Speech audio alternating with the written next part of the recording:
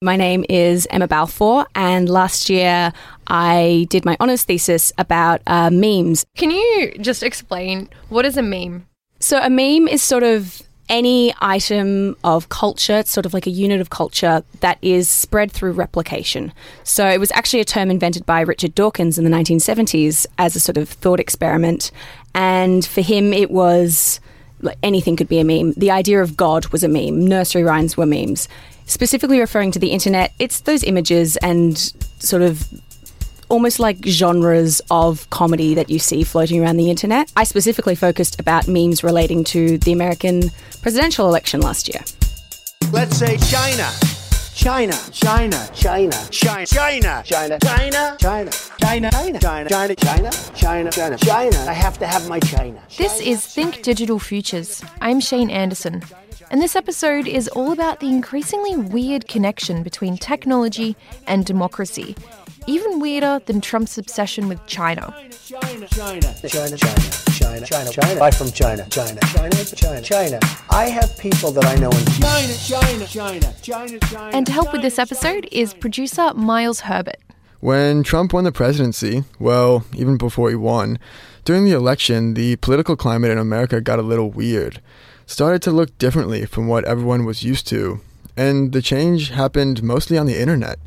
Political conversations were happening on message boards like Reddit and 4chan, and information was being conveyed through memes. And almost overnight, things like Pepe the Frog were being retweeted by Donald Trump.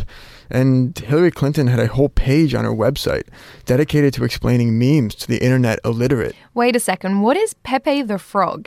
Well, it's a meme. It was associated with Donald Trump's campaign and alt-right groups around the internet. He represented sort of the downtrodden, and then the downtrodden became Nazis, and so did Pepe. No one really knows how it happened, but all of a sudden, a innocent green frog was an international symbol of white nationalism. Everyone was talking about it. Memes stopped being an internet-only inside joke and started appearing on CNN. The mainstream media has a narrative that they're used to telling, and a narrative that over time there's sort of this conventions of the election narrative, and they were trying to hit those beats. But I think, as we all know with hindsight now, this past election was very different and it didn't hit those beats in the same way. So instead of talking about big political issues like the economy or social issues, what was going on in the polls? People were just talking about frogs? No, they were talking about those issues too. They were just doing it in a different way. A way everyone is still kind of trying to figure out. I still don't quite know what happened, how it happened, how different groups were mobilized, how they communicated with each other, because I think everyone experiences the internet in a different way. Do you have a favorite meme from the election? Oh, Ted Cruz Zodiac Killer. Absolutely. So memes aren't always necessarily pictures or videos or even phrases. Sometimes it can just be an idea. And the meme of Ted Cruz as the Zodiac Killer is just that. It's just an idea that you pass on in whatever way you can. Despite the fact that Ted Cruz was born 2 years after the murder spree that the Zodiac Killer went on in California. But, you know, there were people held up signs at his rallies. There were so many weird things. That was the funniest meme because I actually think that had a slight impact on his chances. Yeah, well, this is like the question, which is, you know, are these new kind of things that are springing up in the digital age, is it detracting from or enhancing democratic processes? I think it's complicated. And I know that's a bit of a cop-out of an answer, but I think it's complicated. I think in some aspects it really does enhance sort of political communities because so many people who weren't in politics at all were sort of swept up in this internet culture that surrounded it. But then on the other side, you've got the rise of the far right, who have very organised campaigns, often witch hunts against people who are running for politics. I don't know, I think there's a payoff. You get better political participation, but you also get Nazis. Is it worth it?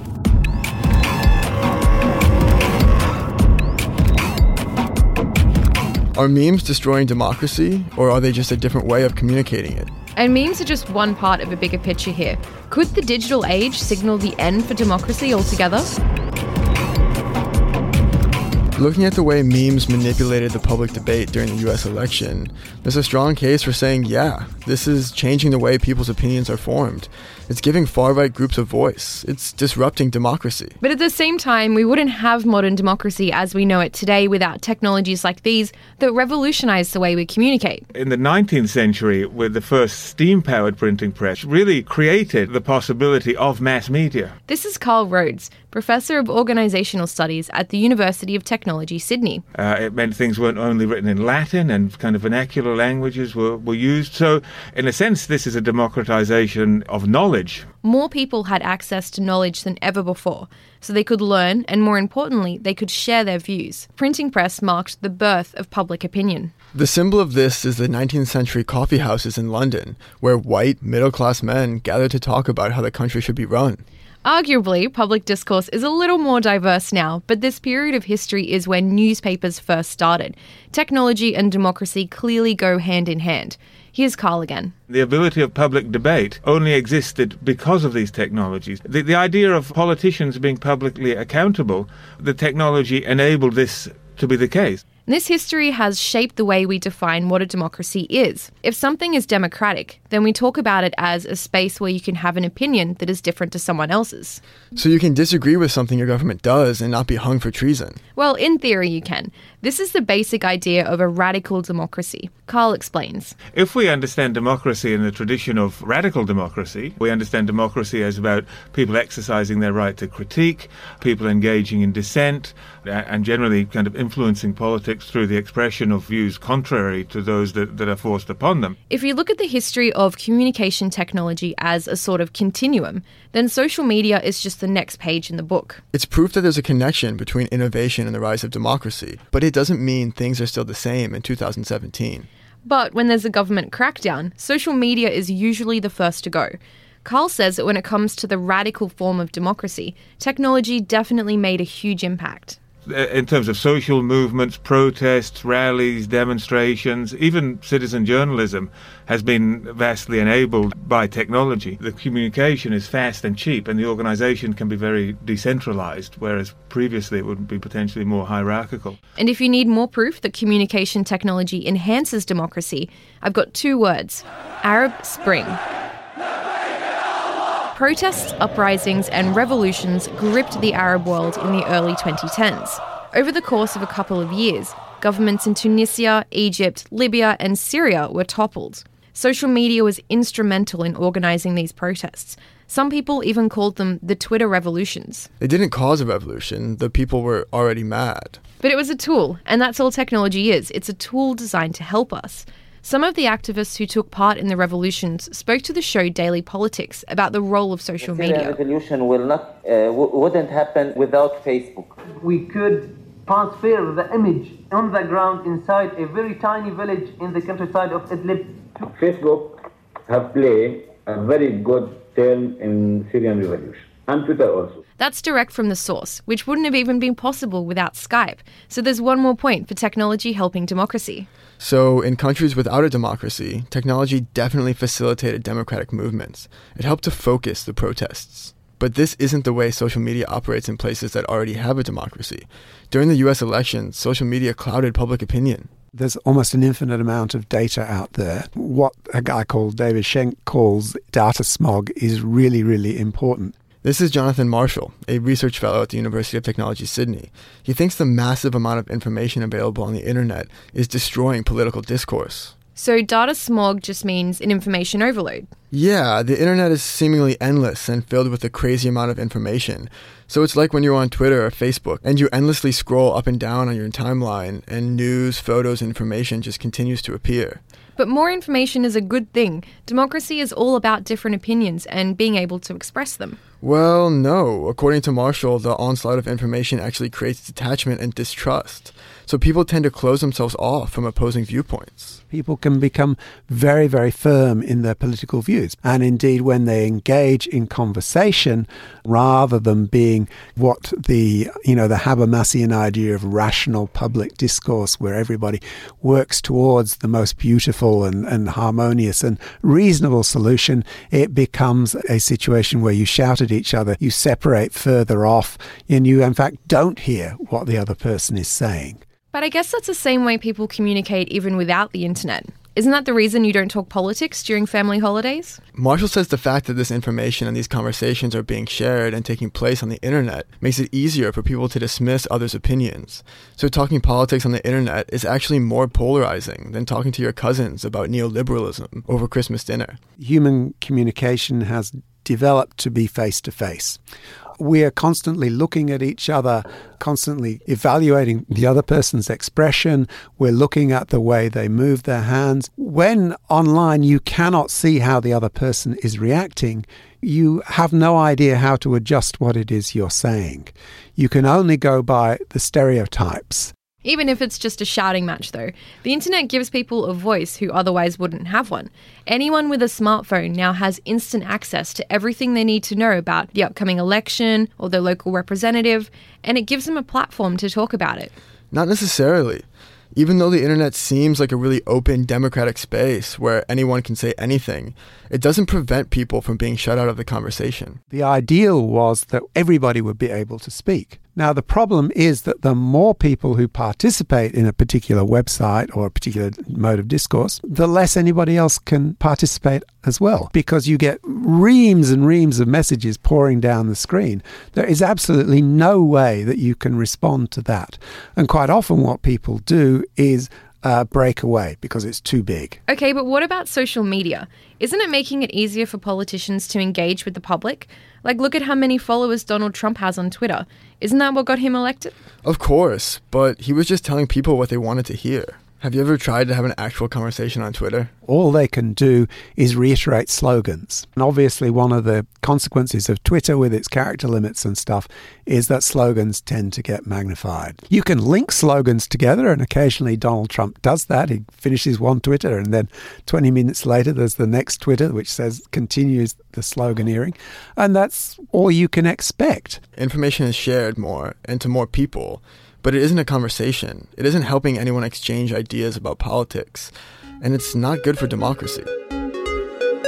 So far it's looking like technology is a double-edged sword for democracy. It depends on where you are and who is using it. Social media is so important to protests and marches and even revolutions that there's no way it can be bad for democracy. But at the same time, it's changing the way we communicate, and that's disengaging us. So after the break, we're going to take a closer look at exactly who is using technology for political purposes and what this is doing to the public sphere. You're listening to Think Digital Futures.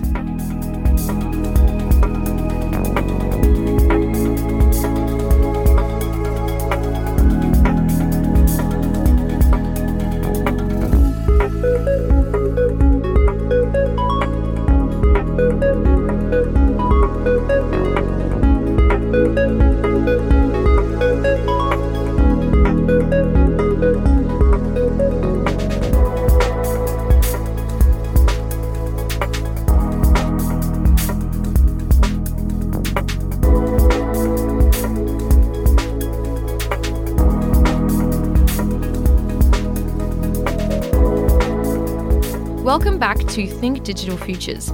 I'm joined by producer Miles Herbert, and we're trying to figure out what technology is doing to the political sphere. And to do that, we're going to India. Bharatiya Janata party के प्रधानमंत्री पद के उम्मीदवार It's the lead up to the Indian election, and soon-to-be Prime Minister Narendra Modi is holding a rally. It's one of the hundreds Modi will hold as he travels around the country trying to reach as many of the nation's 1.3 billion people as he can.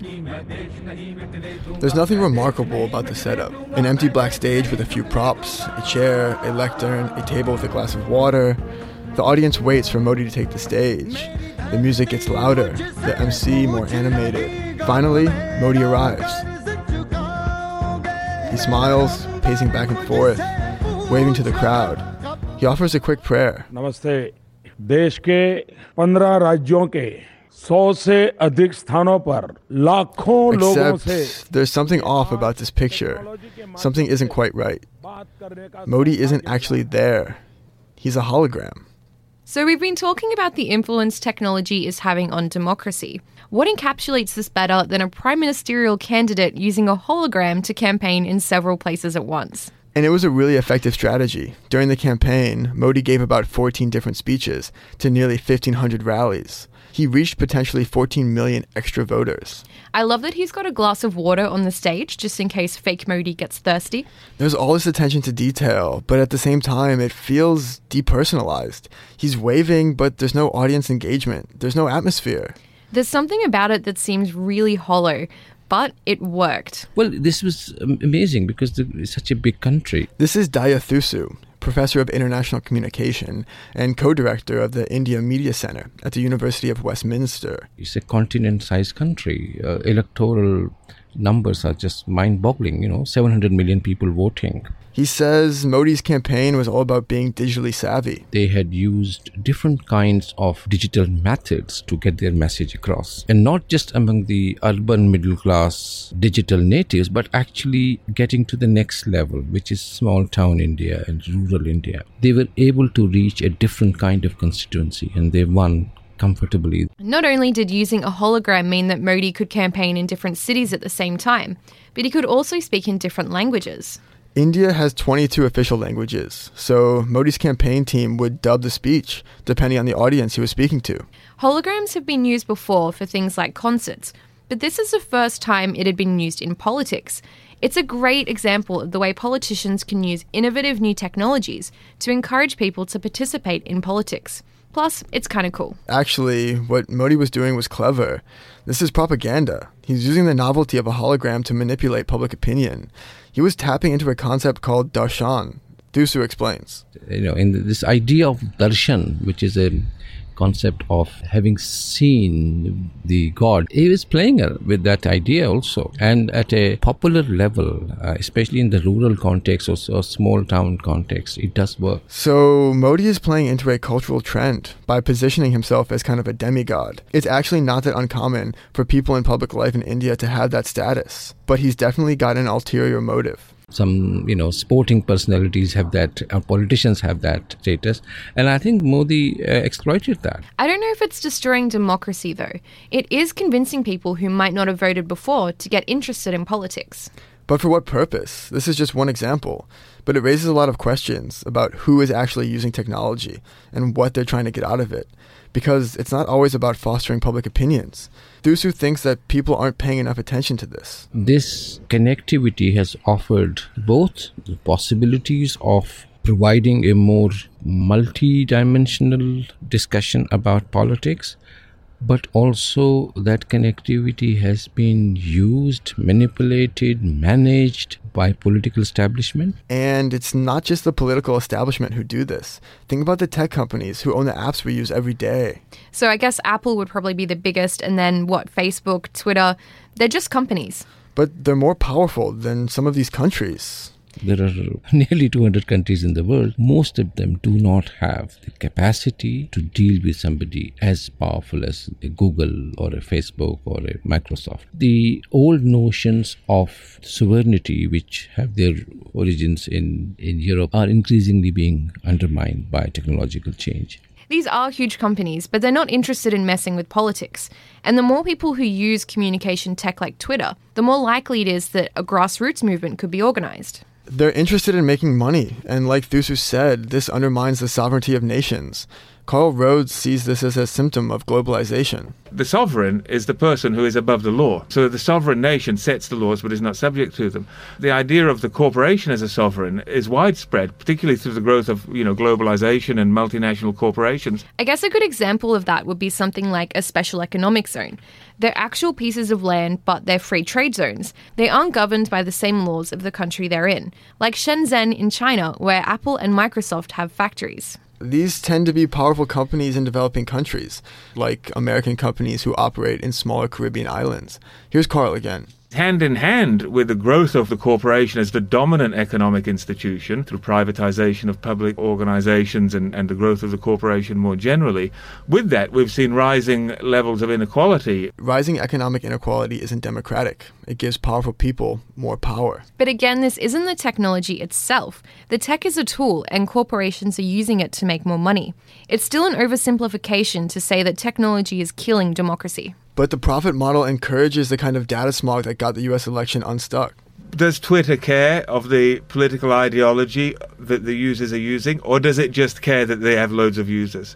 The business model of these companies is that we don't pay. We're not customers of Google, of Twitter, or of Facebook, or anyone else. The customers are the people who give them money, advertisers and so forth. What makes money is clicks, and it doesn't matter if people are clicking on fake news. It's a rotten system, but it's also the problem with all of us as well. What we click on reflects the undemocratic parts of our society. And I think Carl is with me on this one. I don't think technology has the capacity to destroy democracy. I think there are plenty of forces around in the world that are trying to destroy democracy, and some of those are enabled by technology, but not technology itself.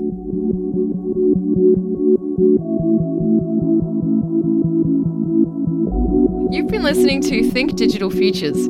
This show is supported by the University of Technology Sydney and 2SER. Thanks to producer Miles Herbert for this episode. For more info, head to 2ser.com/thinkdigitalfutures and remember to subscribe on iTunes or your favourite podcast app. I'm Shane Anderson. Bye for now.